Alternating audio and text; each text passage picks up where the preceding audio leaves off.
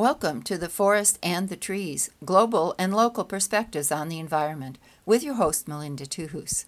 My guest today is Sikawis Nobis, an Indigenous woman who grew up in Saskatchewan, Canada, and has lived in Iowa for the past 15 years. She founded the Great Plains Action Society to bring Indigenous folks in Iowa together to work on issues important to Native people. Our focus was the discovery of hundreds of human remains on the grounds of so-called residential Indian schools in the U.S. and Canada. Children died from abuse and neglect as well as lethal violence. Right after our interview, the news reported that Canada was marking its first annual National Day for Truth and Reconciliation to honor residential school survivors, their families, and those who never returned home. So, welcome to the show, Sikawis. Thank you for having me. So you mentioned that you're actually from Canada. Can you just start by doing a sort of a broad brush outline of this issue as it relates to both countries in terms of some of the discoveries recently? And then I also want to talk about the government response in both cases. Yeah. Well, firstly, I'm Plains Cree Saulteaux of the George Gordon First Nation. And I grew up in Winnipeg and spent time at my reserve in Saskatchewan, and I've been living in Iowa City for 15 years. So I feel like, yeah, I do have experiences on both sides of the border. And basically, what's happened here in the US and in Canada is an attempt to assimilate and annihilate, people to, the British imperialist ideology of what civilization is, and then also to annihilate any Indigenous culture that would get in the way of that process of assimilation. I think it was earlier in the summer. I can't remember exactly when. I think the order was finding out about some schools in British Columbia and then in other parts of Canada that had closed, although some not all that long ago, and the discovery of human remains, like lots of human remains. And then the same thing happened in the US at former government-run schools. If you could describe, like, what were these schools and, who went there? So these schools were called like boarding schools in the US and residential schools in Canada. And essentially, they weren't schools. I actually call them internment camps. They really were places of great violence and the perpetuation of genocide of Indigenous people. Really, the settler invaders that came to these lands really had no intent of truly wanting to provide, Indigenous people with a different way forward, which in itself is extremely problematic. I think that the real agenda, as we all know, based upon the millions and millions of people that were genocided, is the want to exterminate us. Like the process of colonization is to take land and the resources of that land, and in the process mitigate the local population with whatever means is necessary. And so that was really the real goal of these schools. And they did horrific things to children. So even though it might be hard to hear, can you talk about some of those things that were done to these children? Absolutely. These religious entities allowed for sick people to perpetuate sexual abuse, physical abuse, mental abuse, all very torturous things. And then when they wanted to hide something, they just murdered these children, even infants, because there would be sometimes babies born due to the molestation by priests and other people that within these schools. And if they didn't want to have to deal with that, they just simply murdered these babies. So it's a very serious issue, and it blows my mind that both these countries can't seem to come to terms with it. They want to whitewash what's happened greatly. In Canada, for instance, they did put forward a Truth and Reconciliation Commission to deal with these things 10 to 15 years ago. They allowed for testimony. They allowed for, all sorts of cultural activities. They put a lot of money into therapy, education, all these aspects of what reconciliation would look like.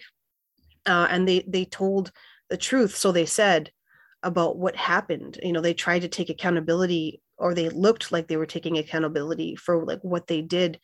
The one thing that that the Indigenous people were asking for was like for them to sonar the grounds and to find the bodies, and they refused to do that. They said it was too expensive at the time. To be honest, it's really not that expensive to do that. And I think that they didn't want to do it because that's the one thing that really, I guess, solidifies the horrific acts that they allowed these churches to perpetuate. And so now, it is coming to light because, such evil never really goes away, and it always comes back in some way, and it's coming back by. So like they tried to hide this. They didn't want this to be known. They didn't want to bring all these bodies out, and then but it happened anyway, is what I'm trying to say. I think that no matter how hard you try to like hide something like that, it's just going to come out somehow. And so right now, it's coming to light that there were so many bodies that were like just hidden and like, just left there and like thrown unceremoniously into the cold ground. And so that here we're here now, and people are being re-traumatized, and it's a very difficult time in all of our communities because of it. And the government and the Christianity are to blame. Was there a difference in who was running these schools in Canada and the US? I know there were some religious schools in the US, but there were also some just government run schools, right? Like the Carlisle School, was that a religious school, the one in Pennsylvania? It's all religious. I mean, when you think about it, all of these schools were essentially started by, some type of religious ideology in the first place. So regardless of whether or not it was government run, there was still religion within the school. It was like religious fundamentalism, actually. And yeah, the majority of them were definitely very, very, they had a huge religious, aspect to it. Like, if anything, when it comes to talking about these schools, the one thing that I always want to say to people is you can't not talk about the problem of Christianity. Like, we have a white Christian problem in this country. We have a white Christian problem throughout the whole entire world. Christianity, like that evolved out of Europe, is the most scary and horrific thing that's ever existed for Indigenous peoples everywhere. And I call Christianity actually a cancer or a virus that has gone and made its way throughout like this entire world, and created suffering for just like countless people, and that's essentially what how it happened here. It varied.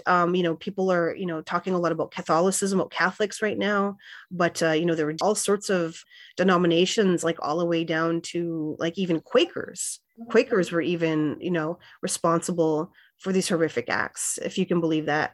So there's really, I don't think there's really any like Christian denomination that isn't guilty of this. Do you know any more about the U.S. government response to the discovery of these big numbers of? Mm-hmm. So the U.S. government, I mean, there's been no searches done here, really. I mean, there was, but it's not done by the government itself. Like there was bodies found recently in Nevada, I think about 200. I think it's Nevada Industrial School. I think that it's called that, but I think there's about 350 schools over 350 schools in the U.S. and like none of them are being searched by the government. There's no truth and reconciliation plan here. There's never been any type of attempt by the U.S. government to do something even close to what Canada had done, and it's only because I think of the recent blow up in Canada that the US government felt a need to respond. And so, because we do have Indigenous Secretary of the Interior now, Deb Haaland, I think that's really the one thing that has brought us to move towards that.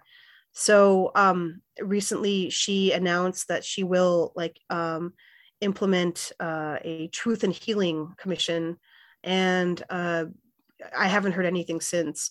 And I mean, this has been talked about, of course. I mean, Indigenous people have been pushing for this for many years.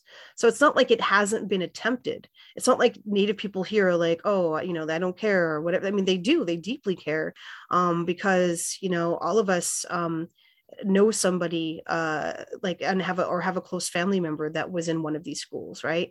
And so, the US is just a very different type of government. The US is I mean, let's be honest, like right now, this governments all over the US, like I think 18 states have banned critical race theory, right? So like that's a very, very obvious statement to the world that they don't want to know the real history. They want to whitewash the past, and they just want to forget like what they did. Yet, like people my age were in these schools still. So my cousins were my school in Canada was the longest, or not my school, but my reservation school, Gordon Indian School, was the longest running school in Canada. It didn't get shut down till the 90s. So my cousins attended it. My auntie attended it. My grandmother attended it. You're listening to Indigenous activist Sekawis Nobis talking about the horrific practice in both the US and Canada of removing Native children from their families and often brutally trying to take the Indian out of the child.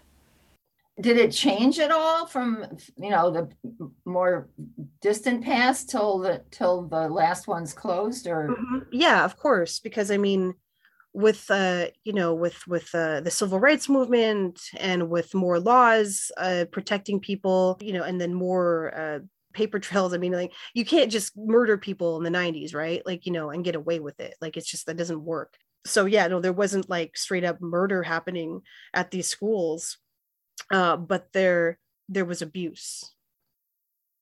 So just my understanding, at least in the early days, and you can say if it was right up until the 90s, that Indian families really didn't have a choice about this. Is that right? They were either, I mean, they took the children, and the families who might not want to let their children go were somehow threatened to.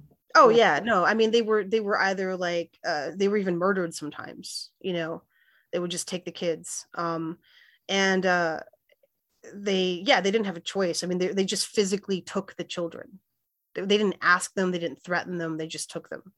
And then also it was, obviously too, and back in the 90s, like I mean, this is the latest one though, so let's just say back in the 70s and 80s, you know what I mean? Like it was very much a threat in a way too. And then also like, people did have a choice, but then like the choices are very limited because where else are you going to go if that's the only school on the reservation? Yeah. So I think the motto of the school in Carlisle, which I think was the biggest in the US, or certainly the most famous, was to kill the Indian to save the man. Mm-hmm. In other words, to basically, and you're talking about, and we see from all the remains that have been found that there were many deaths, but that the idea being to basically snuff out indigeneity, but to incorporate Native people into like American society. What's your comment about that? I mean, it makes me angry. If you really want me to be honest, like I have a lot of rage when I think about what happened. And I feel sorrow for the many souls that suffered and were scared. I mean that's my comment when you want me to talk about like kill the Indian, save the man. Like I just absolutely like it's like the epitome of like the doctrine of discovery and manifest destiny. Like it really does epitomize that ideology that settler invaders came into this country with. So, what would you like to see in your organization happen as a result of these discoveries happening now? I would like to see a lot more resources put towards this work, and I'd like to see reparations. I think that truth and reconciliation is too weak of a terminology. Like we need reparations in there. We need land back. I mean, we need actual like substantial moves to help deal with the situation. So we like outside of like the stuff we have to do to recover the bodies and heal from all the trauma that like these boarding schools inflicted. We need to deal with like the aftermath of this, because these boarding schools took people out of their homes and their cultures and their environments for many generations. So many generations of people never had a proper parent. Could you imagine that? Like so how do people parent? Like how do they figure out how to raise their children? Because one day they just like disappeared. They just closed them down and they just sent everybody out into the world. These people hadn't even been taught like a real education. They weren't taught to be lawyers or doctors or successful people in society, and this what is considered successful in this society, in settler descendant society or settler invader society. They were taught to be housekeepers and seamstresses and like laborers. And then they were not taught how to love and care for children, because they were never loved and cared for themselves. So we're dealing with like a lot of like sickness in our communities. Like we have the highest rates of missing and murdered women and girls in the country, of the highest rates of youth suicide. We have the highest rates of like certain sicknesses like diabetes, and like abuse rates are ridiculous. Like the Department of Justice states that 56% of Indigenous women will be sexually assaulted in their lifetime. But when you talk to grassroots folks, that they will tell you a much higher number. That could be as high as 80 to 90% in some communities. Also, this isn't just inflicted upon our people within our own communities by our own people. I mean, there's a lot of predatory behavior going on, mostly like white men basically, coming after our people. So like there's some serious issues that need to be dealt with. And I absolutely believe that this government is responsible for taking that on. I know there's a mentality here in the US that, smaller government is better, and community is responsible, for, fixing these issues, and charity is responsible for fixing these issues. But no, this was a direct a project implemented by the government that supported corrupt and horrific Christian ideologies that they need to attend to, and to be sorrowful for, and try to fix.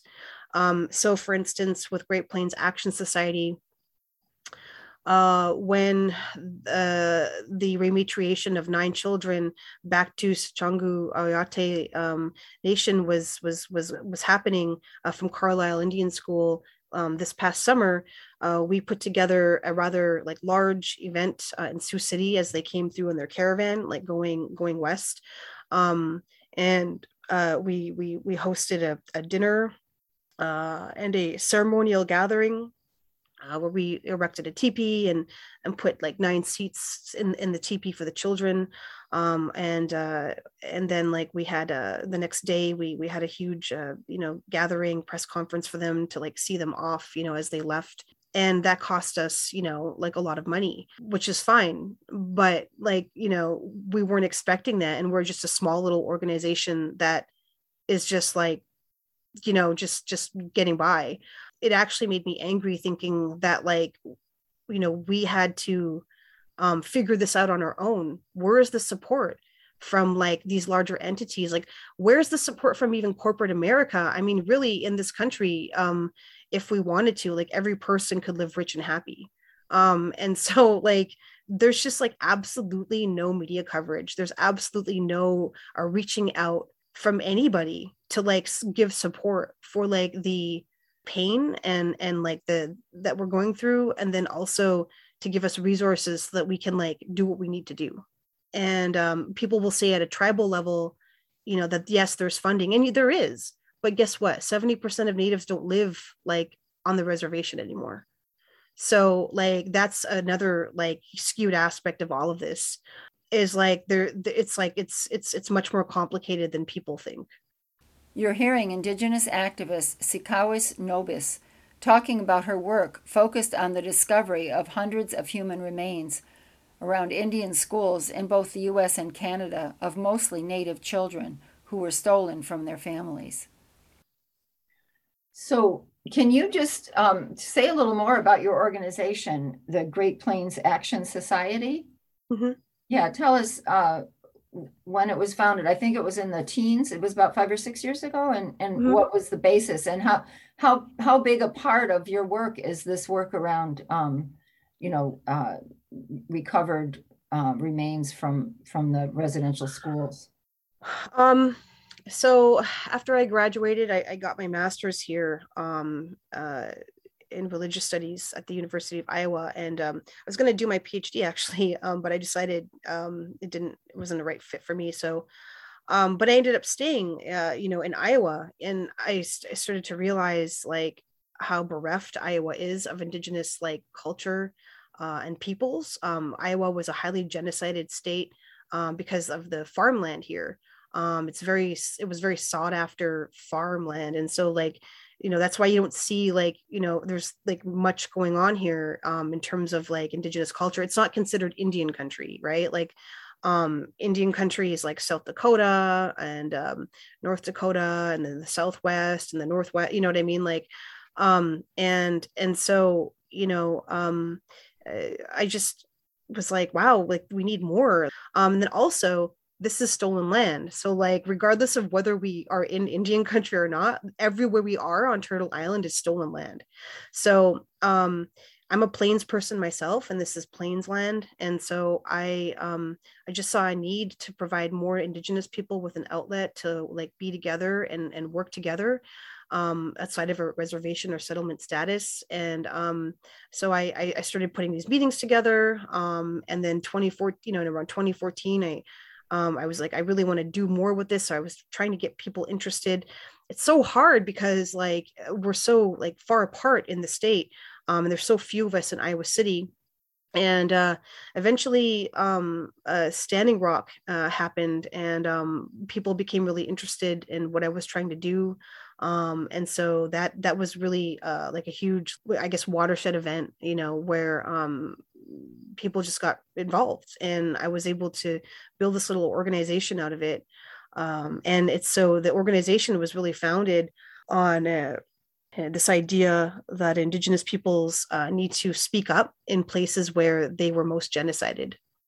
So like that's really the whole like aspect of it. It's very focused on climate, environment, and social justice issues, because with Indigenous people you cannot like separate social justice from climate and environment issues, because they're very much the same thing.